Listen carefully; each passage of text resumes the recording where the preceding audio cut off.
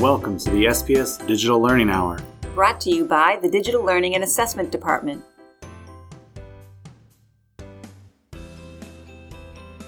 Thanks for joining us today. I'm your host, Mike Thomas. And I'm Suzanne Zargis. We're coming to you from a conference room in Central Office, bringing you the latest news in the Springfield Public Schools in regards to technology, along with inspiring interviews from teachers who are using technology in the classroom. We'll also inform you of the latest updates, practices, and news as it pertains to our district.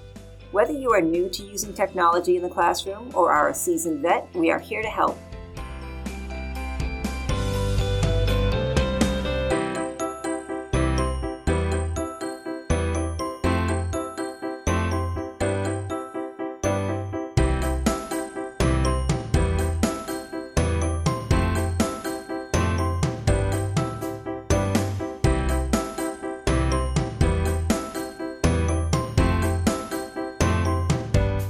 Thanks for joining us today. I'm your host, Mike Thomas. In case you missed it, the latest blog post is out, and it's all about how to use tech tools in the classroom. 10 quick tips on how to quickly integrate technology into any classroom. You should go ahead, take a look at it. The blog is posted on the We Learn blog site and also on Brightspace under my name, Michael Thomas. In case you missed it, we're continually putting out new training videos on Microsoft Stream. On Stream, there's also some inspirational videos and videos on how to use not just Brightspace, but other tools. Coming up soon will be a tool on how to enroll students into your class notebook without using Microsoft Teams. And finally, in case you missed it, we have a new symposium coming to you. Now, it's just not a one-day Saturday deal. It is Wednesdays in March. We are calling it We Learn Wednesdays. So it'll happen 3 out of the 4 Wednesdays in March. We'll meet over at the new PD Center, the Melanie Kespersen PD Center. I know I just totally butchered that name. I will continue to work on how to pronounce it correctly, but she was a huge proponent of getting teachers the PD that they need, and we are excited to be able to use the center to bring you more in technology. So keep a lookout for the flyers. More information is to come as presenters are lining up as we speak. That's it for In Case You Missed It. Coming up next, Hot Take.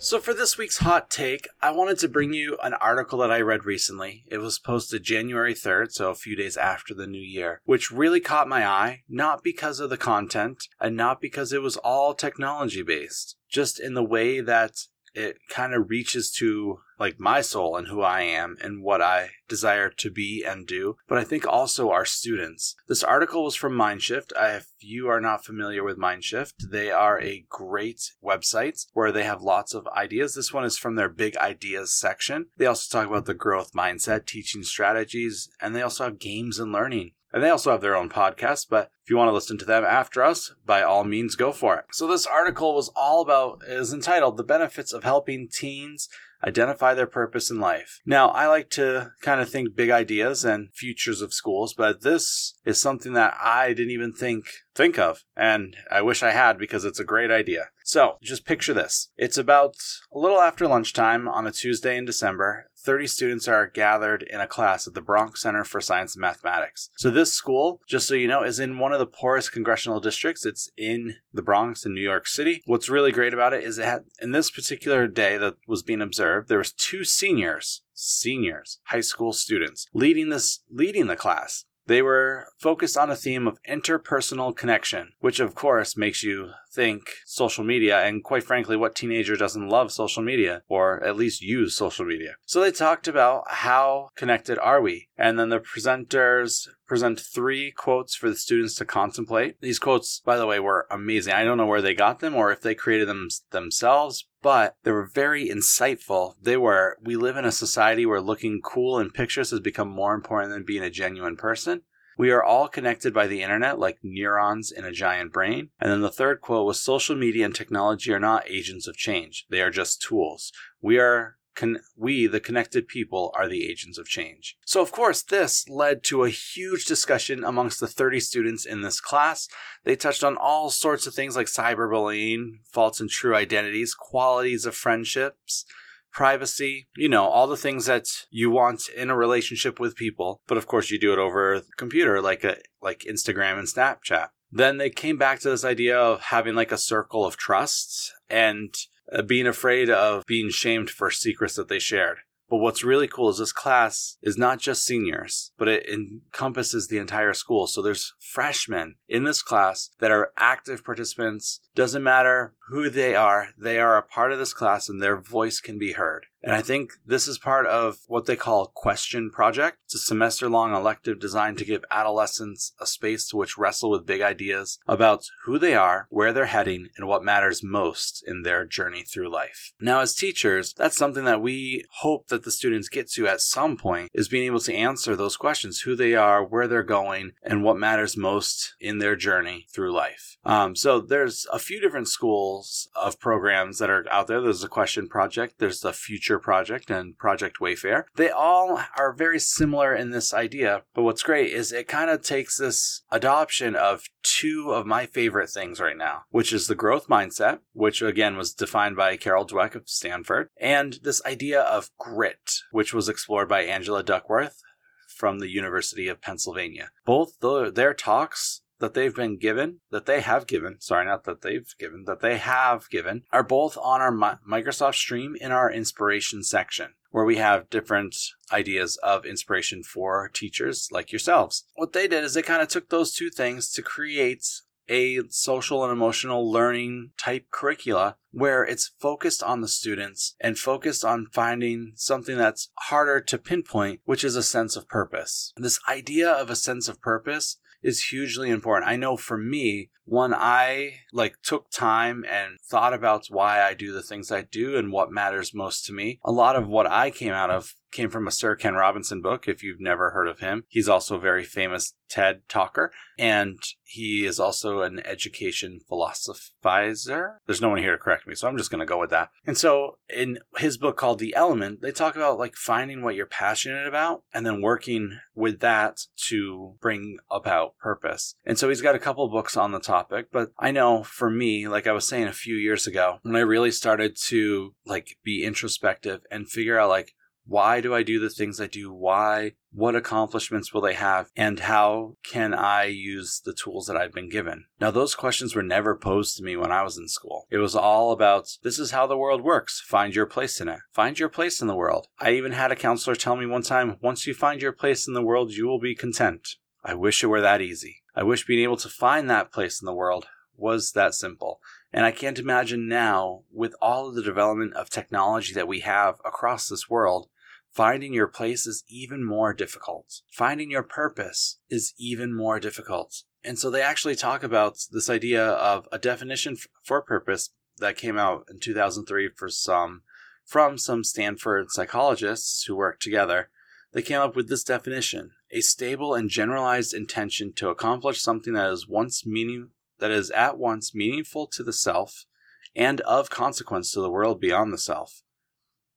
So this idea that not only are you a part of this world, but you serve a greater purpose in this world. Now, 2003, I was already done high school, and so I didn't get the benefit of that and where this stuff has gone from since then. But what is exciting, though, is that there's programs out there like Project Question, they're trying to help students learn who they are and find their sense of place and purpose in this world. Some of the research that's been done around this has shown that when students have a sense of purpose, there's lower levels of depression, less binging on unhealthy habits, and developing better habits such as exercising, and probably what's most important to all of us is a greater commitment to schoolwork. When they see what they want to do and what they want to be, we ask kids this all the time. What do you want to be when you grow up? We're essentially saying, what's your purpose? And with that, we're hoping that when they have that purpose and they've been shown the path to get to their purpose, that they'll take a greater commitment to the schoolwork that they do. With taking on that sense of purpose, we want to see a greater commitment to schoolwork because we know it's important. That's why we're teachers. We want to help the next generation. The generation coming up, when they have their purpose, they're going to do great and amazing things. We have students that we see every day that have potential to change this world. In fact, if you're a teacher, and you should see those students every day and try to help them, which I imagine that you're doing, with trying to show them how their work is connected to what they want to do when they're older. Another side note on this research that's been done is that adults with a sense of purpose report greater satisfaction with their lives. When we have purpose and we know what we're doing, we are more satisfied. We have the ability to take in everything around us, the good, the bad, the ugly, the negative, the positive, and make that work so that we are still satisfied with our lives. As I think about and have thought about this article for a few weeks now, because I read this back at the beginning of the month, when I was personally really struggling, thinking through these questions, a lot of times I would find myself questioning, why am I doing this? Why am I doing this? This is like me banging my head against the wall. And I guarantee that there's days that you've probably felt that same way too. But our purpose in working with students is to help prepare them for the world. When I was going through college, my goal was to change the world. I'm going to do what I can to change the world. I'm going to make my mark on this world. Students feel that same thing, even now in high school, where they want to make a difference. How many articles have you read about students who have started nonprofits? Students, not adults. Students who have done things that as adults we're so excited to see, but we don't do it ourselves. And so I had been living for a while without purpose, just kind of going through the motions. And on some days, things were great. Other days, when I was really questioning, it was like, why am I doing this? For me, my purpose came when I discovered the things that I love and I could work towards those things and make choices that reflected those things. Students make choices about their learning every day. It's our job to help guide them to make a good choice, which will help further them to get them to where they want to be. And so this article was really, really interesting to me as I was reading on and through about these students want to make their mark in this world. We don't give them enough credit sometimes that things that they can do. One of the quotes in this article which really stood out to me was, most young people and even most adults don't have a purpose in their lives. And this was from Kendall Cotton-Bronk, one of the professors at Claremont Graduate University, professor of psychology. And so to me, as I'm reading this, I'm like, yes, we need to have purpose. We need to prepare our students we should have the ability to help students persevere. We should give them that not yet mindset so that they can persevere. The moments they think they've got it figured out, that's when they start to doubt themselves. That's when their purpose starts to dissipate, when they forget why they're doing what they're doing. Some of the studies that they talk about in here found that as students were given the opportunity to talk about bigger issues in life, that they had a greater sense of purpose. And students in a control group where they weren't talking about those things, they found that they didn't. And that's kind of depressing if you think about it. Wow, that's living without a purpose. Why are we here? You are in your classroom because you went through school and you decided at some point that you wanted to change the world. Your purpose has been given to you. You have realized it. It might not be working out for you today. It might not have worked out last year, but you're still sticking through because you have grit and you have a growth mindset where you're not giving up. We need to be teaching those things to our students. And so with this course that has been created and these other ones like Question Project, Wayfair Project, they allow students to have the opportunity to explore their morals, explore their thoughts, and be able to come up with answers on their own. It gives them time to reflect on what they value, what they want for their future direction in life. It gives them the ability to think about purpose and have opportunities to act on it. There's one teacher that you'll hear an interview from later on in February, where one of her projects with the students, they're just amazing projects, this middle school teacher. And some of them take those projects and act on them, which is even better. This is after reading about the Holocaust and doing work that's based upon that. When you hear the interview, you're going to be like, oh, I need to talk with that teacher right now. I got to figure out how she's doing it. It's amazing when students have a purpose, because they will work harder than they've ever worked in their lives, because they will be focused on an end goal, on getting to a place. There's enough things going on in this world where students can see what's happening, but they also have the ability to change it. One of the nice things with this article is they talk, one of the professors that they talked to was that for the schools that have stepped up and started taking these steps, one of the things that they've seen is that some of the schools have said enough is enough. We need to prioritize our students knowing what their value is in the world. I've been hearing the word humanity over and over again. It's one of those things where you can't teach it. Like, they have to explore and grow on their own. They need to know that they have value in this world, that your students have value in this world, that you have value in this world. Once those things have happened, you will see a transformation in your classroom. I promise you that. Students need the outlet to talk about all these issues, not only what is happening to them, but on a grander scale in a more constructive way.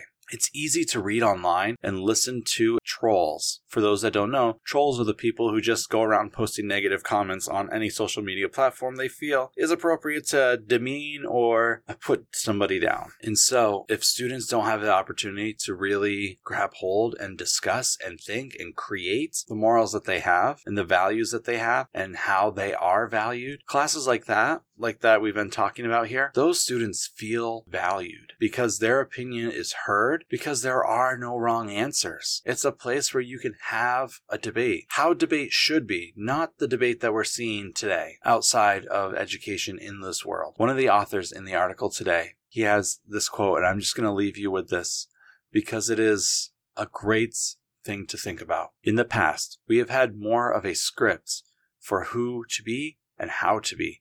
The lack of script is a very good thing, but it also makes it very hard if students don't have support.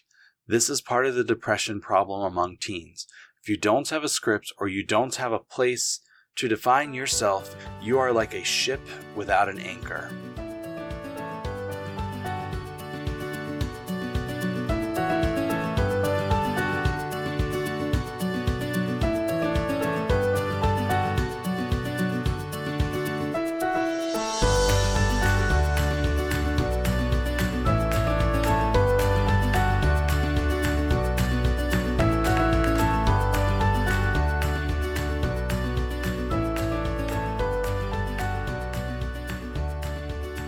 All the resources from this article will be posted in the show notes if you are interested to read more or learn more about Project Question or the schools that we were talking about. Coming up next is our interview with Caitlin Welz.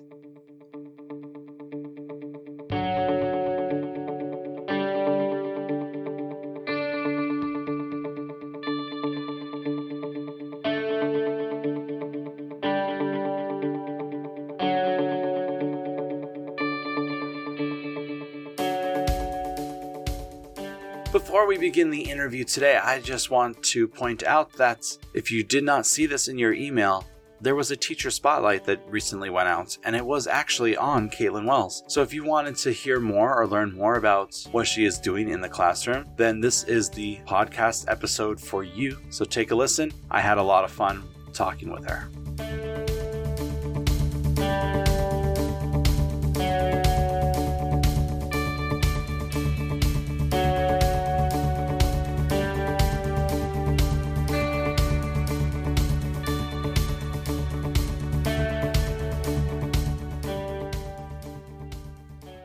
My name is Katie Welz. I'm at Central High School. I teach U.S. history and ancient history, and every other year I teach AP Comparative Government and Politics. This is my 12th year teaching, and I've been at Central for my whole career. So with 12 years of teaching, you've seen a lot of technology come and go. Oh, so yes. what are some of those early things that you got to use, experience, see? Well, I remember at Central when the big thing was that we had 5 desktop computers in each classroom, and that was interesting.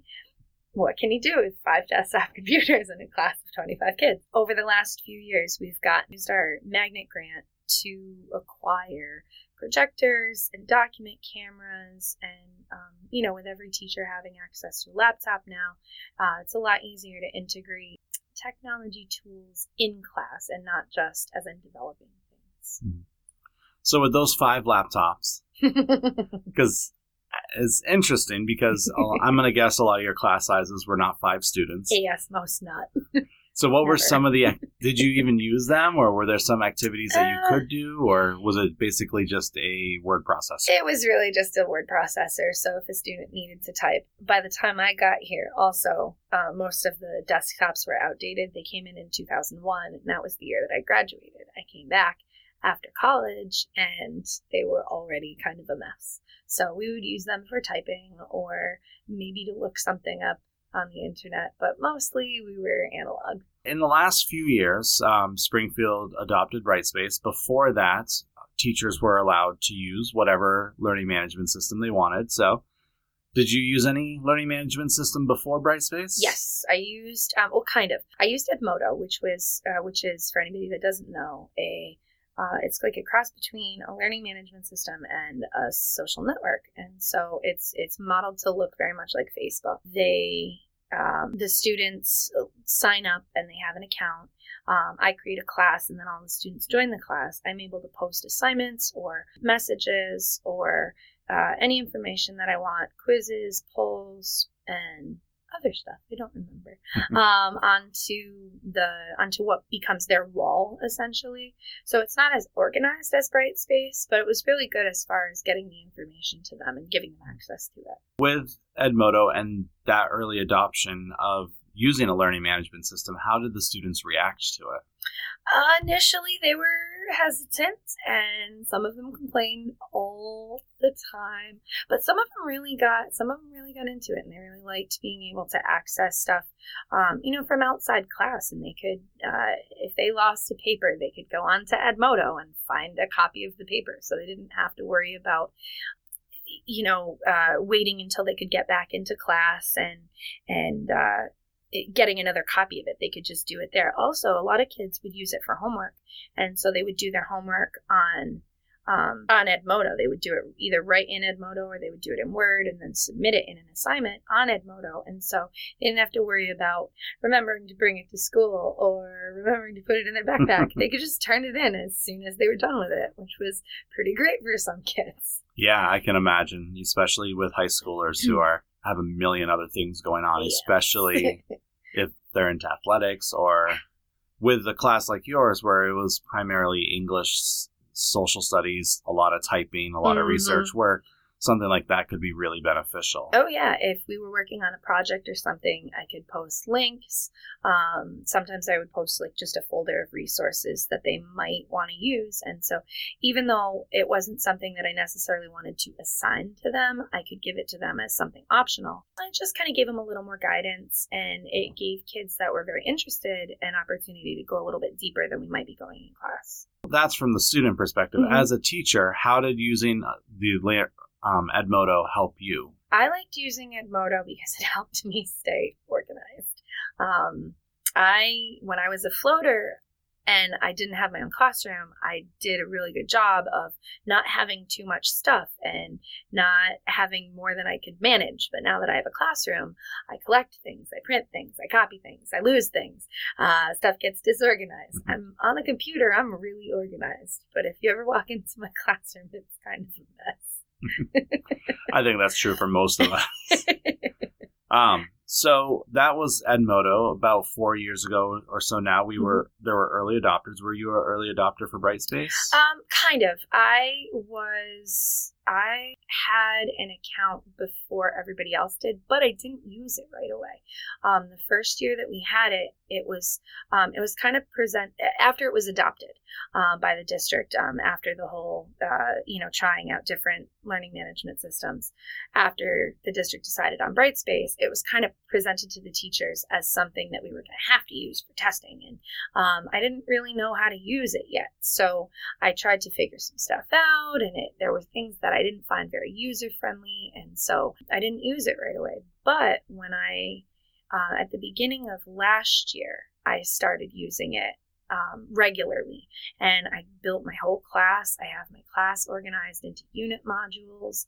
I have all of my resources already uploaded. I have all my assignments already created, and now I can move my course content over from year to year and only tweak it when I want to. So it's really cool. It helps me stay very organized. So you mentioned early on that the first thing that was told with Brightspace was testing. I remember those days, being fifth grade, and you had the same thing. Yes. What was the overall reaction to that? Oh, not good. Not good at all. People complained. Honestly, I complained. I ran my mouth a good amount about that. But, it's when it's a top-down thing. It's hard to adopt something because you're being told you have to adopt it. But when you see the benefits of how it can help you do better things and how it can help you stay more organized or help your students more, then it's a lot easier to then say, okay, I'm going to learn how to use this. I'm going to put the time in because I know that this is something that's going to be helpful. It's not just something that's being given to me for this year and it's going to go away next year and it's going to learn it for no good reason. Someone from the district was listening right now. What would your advice have been now in hindsight of seeing the start being like, tests, no. And then as you learn more, you're like, oh, wow, there's actually a lot of great benefits. What would you have suggested to start? Honestly, I probably would have tried to assess what the teachers might want to use it for, whether that be through a survey or, focus group or an interview or anything. Just see what the teachers are looking for and then say, okay, this is this great new tool we have and we can use it for this, and just show some of the awesome features that it has. And once we know what it has, then we can kind of say, oh, I could see all the different ways that I can use that. I know when I interviewed for the job that I have now, which allows me to do this, that was one of the things that was asked. And I'm like, I would not have started with assessments. Everything I know now about Brightspace, I would have started with Dropbox and assignments, because to me, like that, realizing that I didn't have to keep papers anymore, that everything could be kept there and that you could set it up to like students could hand in paper after paper after paper. Yeah. And then you could grade it and you could put a rubric to it. I'm like, to me, if we had to pick an entry point, that would have been the entry point I would have gone with. I totally agree. I think it's helpful for teachers in not having to carry things and keep things organized, and even just taking stuff home and grading on paper. Like, I don't want to bring a pile of papers home. Now I bring my laptop home, I log in, and I can grade everything right on my laptop. It's awesome. I can attach rubrics. I can send messages to students. If I want them to make changes, they don't have to completely rewrite something. They can just tweak it and re-upload it. It's awesome. Yeah. Better than when we were in school. Yeah, for sure. Because I remember those days. The First 7th draft, grade. Second draft. Social Third draft. studies, writing my history papers, and there's like 4 mistakes you need to go fix. Yeah. Oh, there's 2 mistakes now. You need to rewrite the whole thing. But you can't have any crossouts erase marks. No erase marks, no crossouts. I remember using a lot of whiteout. So I don't even keep whiteout anymore. It's awesome. So Brightspace seems to really have advanced a lot of the things that you're able to do in the classroom now. Yeah, absolutely. So other than the kind of things that we've been talking about, are there other aspects of it that you're like, this is awesome and I should highlight this because this is something I'm using as well? All right, let's see. I use the announcements tool. I love the announcements tool because I can, I don't know if this is the same at all the schools, but we often have students that are frequently absent. And so when I have students that show that they're kind of chronic absentees, I can encourage them to just log in outside of school. If you're not coming to school for whatever reason, at least log in and do the work, because if you can access the content, that's what I care about. I want these kids to learn. And if they're able to learn it without my direct presence, that's okay with me. So I think it's a really good resource for any kid that's not able to come to school every day. And the announcements tool is cool for that because I just put directions for whatever we do in class each day up in the announcements, and then I might put a link to an assignment or a link to a resource, and then I can also put links into the tools that I'm using outside of Brightspace, and it makes it easier to kind of facilitate getting kids into whatever activity we're doing for the day, rather than having to explain a million times or have them type out a really long URL. They can just click the link and go right to it. It's great. Yeah. The long URL. That was the bane of my existence my third year of teaching because students would always make a mistake in typing that up written on the board. And so then that's when I learned about Bitly. And, yes. And like even that, like it was like 7 characters. Yeah. And they'd still mess it up. And you're just like, I just wish they would just click. And just then with like Brightspace, I just put the link in there and it's boom. It's fantastic. Which is great. I love it. So you mentioned tools outside of Brightspace. And of course, digital learning. We like to hear all about the tools. So what are some other tools that you're using? So one of the other things that I've been using recently is Nearpod. One of my colleagues. Can I name one of my colleagues? One of my colleagues, Sean Kavanaugh. He's my next door neighbor in my classroom. He introduced me to Nearpod, and it's awesome. I can take all of my my PowerPoint presentations that I always tried to make interactive, by asking questions as we were progressing through them. I would, ask questions of everybody and try to get kids to think about why things are the way they are or how things are happening the way they are. But in class, it would always end up being, one kid or 2 kids that really wanted to answer all the time. And then there's those few kids that don't want to talk in class at all, even if they know the answers. They're just shy or they're not confident. And so Nearpod allows me to embed questions into my presentations. So even if we're still going through the presentation as a group in class, I can put open response questions. I can put checks for understanding, like multiple choice style. I can collaboration boards, which is kind of like Padlet. If you're familiar with Padlet, it's just it's a board and kids can type in and put sticky notes up on the board. So all the benefits of sticky notes without actually having to deal with any sticky notes. It's wonderful. So again, more or less paper. Yeah, it's awesome. So Nearpod, is that something that you have to pay for? Because I don't know if our listeners really know much about it. So Nearpod has a free version. The free version, I want to say you get up to 50 megabytes of storage. You can have a class size of up to 30. And, there's certain limitations on it. But I started using it. I used the free version until this year. And then I ran out of space. Honestly, it's $120 for the year. And I'll pitch it. It was awesome. It was definitely worth it. So, and I think I got a deal for the beginning of the year that I paid a little bit less because they were trying to get new subscribers. Nice. You use Nearpod. You use Brightspace. What are some of the other tools that you use? I do a lot with, not a lot, but I use Kahoot for reviews. I think it's a lot of fun. I used to have this cool review game that I played. It index cards and numbers written on the board and like random points amounts, and that was fun. But again, just like the class discussion, sometimes you'd get the same kids participating and then some kids would just sit back and kind of listen. With Kahoot, everybody's able to participate and it's kind of a free-for-all, which is awesome.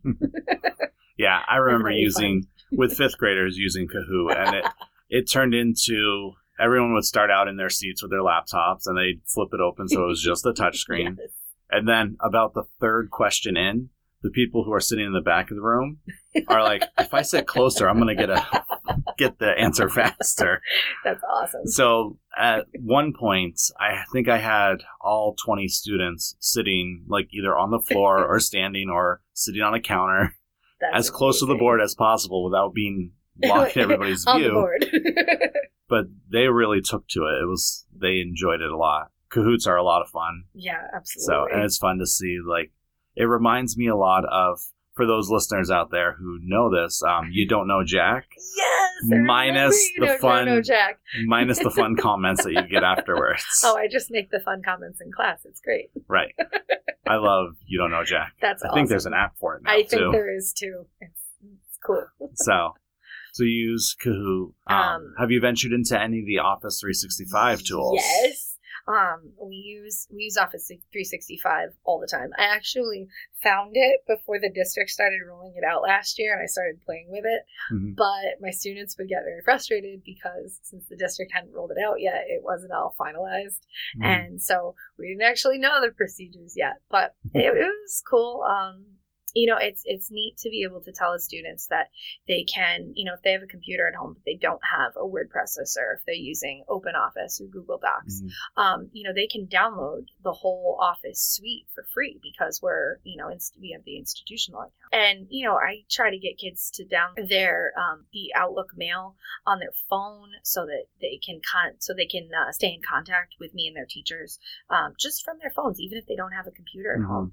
I've had kids that don't have a computer, but they have a tablet or they have a phone, like a smartphone, and they're able to download the software and then use that as a tool for their education instead of just a distraction from their education, which is awesome. I don't know if you can tell from the microphone, but I have a giant grin on my face. Yeah. Well, if you can't, I'm going to say, yeah, she's got a giant grin on her face.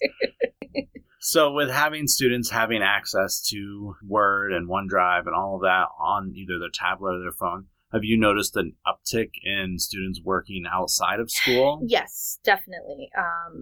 At least the students most of them, yes. There's still the kids that kind of drag their feet. I also always accept work on paper. Mm-hmm. I feel like that's still important. And there's some kids that just, the technology is a hindrance to them.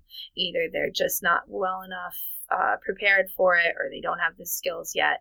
And I don't want it to be a hindrance for them. I want it to be helpful. So I still take work on paper, and everything I assign that they can use Microsoft Office for, or that they can do on Brightspace, they can also do on paper. But I do find a lot more kids that type their work. I find a lot more kids will send me drafts of things before they submit it. I find a lot more kids will ask me to go into something and make comments on it in their Microsoft Office. It's awesome. It's really cool. Just this week, in fact, we in my ancient history class, we crowdsourced a document. We broke down Hammurabi's code into the actions and the results for each regulation, and then they had to make inferences about Babylonian culture based only on what they could get out of this document. And so, I assigned each kid to a particular part of the document, and they had to read it and they had to break it down. I uploaded a chart in a document. It had 3 parts. It had a vocabulary section, and then it had 3 columns where they could put the actions, the results, and then the inferences. Each kid was responsible for a certain portion of the document. Each portion was covered by 4 or 5 kids, and so they were able to work together on this whole document. Now, at the end of it all, I went through, I made comments on it. I asked more questions about things. Now they're writing an essay, and they have this resource already, instead of just having what they themselves were able to do, or only the original document. They've got the whole class's work that they're able to use as a resource for this essay. So they complained a lot about, they said that the editing the Office document was laggy, but working on it in class, most of the kids were into it. And I think they all saw the benefit of the collaboration part of it, which was really neat. That is awesome. It sounds like an awesome project. And the whole laggy thing, I'm sure you explained to them, like, it's going from your computer to the internet to everybody's computer. Yes, right. It's not an instantaneous thing. It's not instant. So be patient. And I think one of the biggest things with teaching kids technology tools and teaching using technology tools is encouraging patience, which, hey, it's another learning opportunity. Right. I think that's even true with adults, too. Oh, yes, like, most definitely. Patience. It's not immediate. It's a virtue. It's good. So one of the questions that seems to come up often late is there are some people out there that are like, oh, Office 365 replaces Brightspace. No. I can see you shaking your head. I was going to ask what your opinion was on that, because I know anytime I hear that, I'm like, no, they're different tools. They do different things. Yeah, they're entirely different things. Office 365, it's basically the same different tools that were part of Office on the desktop, but now there's a collaboration piece to them. Microsoft Teams, I could see someone trying to use it in place of Brightspace if they didn't have access to a learning management system, but just having used it in the past week, I don't think it's as functional as Brightspace is. Like Brightspace is meant to be a management system where you have all these embedded features like Dropboxes and submission tools and assessments and announcements. Microsoft Teams might be good for collaboration, but it's not as user-friendly. It's not as customizable either. I agree with all those points. Especially like with Teams, like you have to use forms to give a test. You have to use Class Notebook to do collaboration where it gives you like a Facebook-like screen where you could talk back and forth, and that's great, but it doesn't give you half of the function. Yeah, it's definitely not as functional. So that's right now. Are there things that you've learned since the beginning of the year that you haven't tried yet that you're interested in trying? I think I'm really just interested in exploring more of what I'm already doing. Like the Nearpod's always adding new functionality. They just set it up so that you can have a collaboration board. You used to only be able to do it in a live lesson with students, but with the paid version of Nearpod, you also can give student-paced assignments, and so students log into it and they can progress at their own pace. They answer the questions that are there. Up until recently, you couldn't have a collaboration board in a self-paced lesson, which was kind of a bummer because I really like the collaboration piece.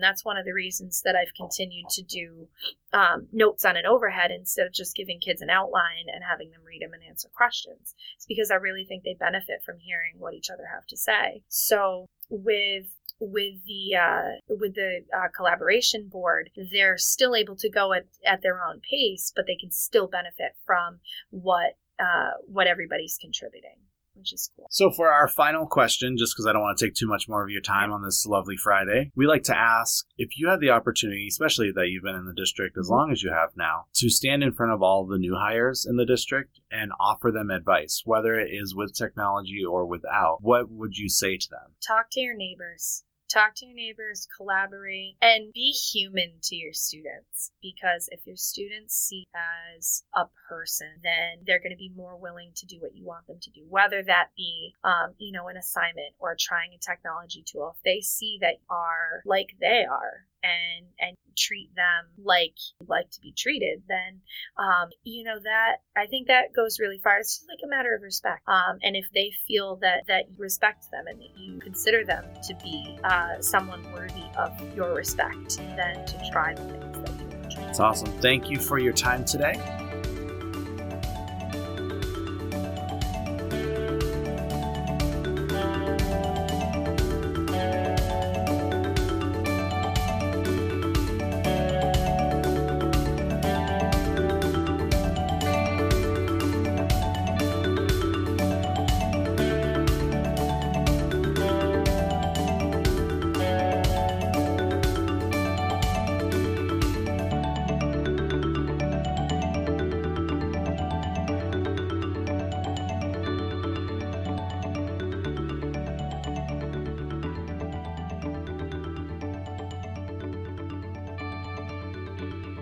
It's so exciting to me. I love my job and I love the things that I get to do, like interview teachers and get them to talk about the things they're doing in their classroom, because you can hear the excitement about what they are doing. With Caitlin, I could even see the excitement as she was talking. As you can tell, she's very expressive, and so it works well for me because I had a really good interview partner, but it works really well for me because I was excited to hear about what she was doing and the work that she's doing in the classroom, and it just sounds like a great place to be.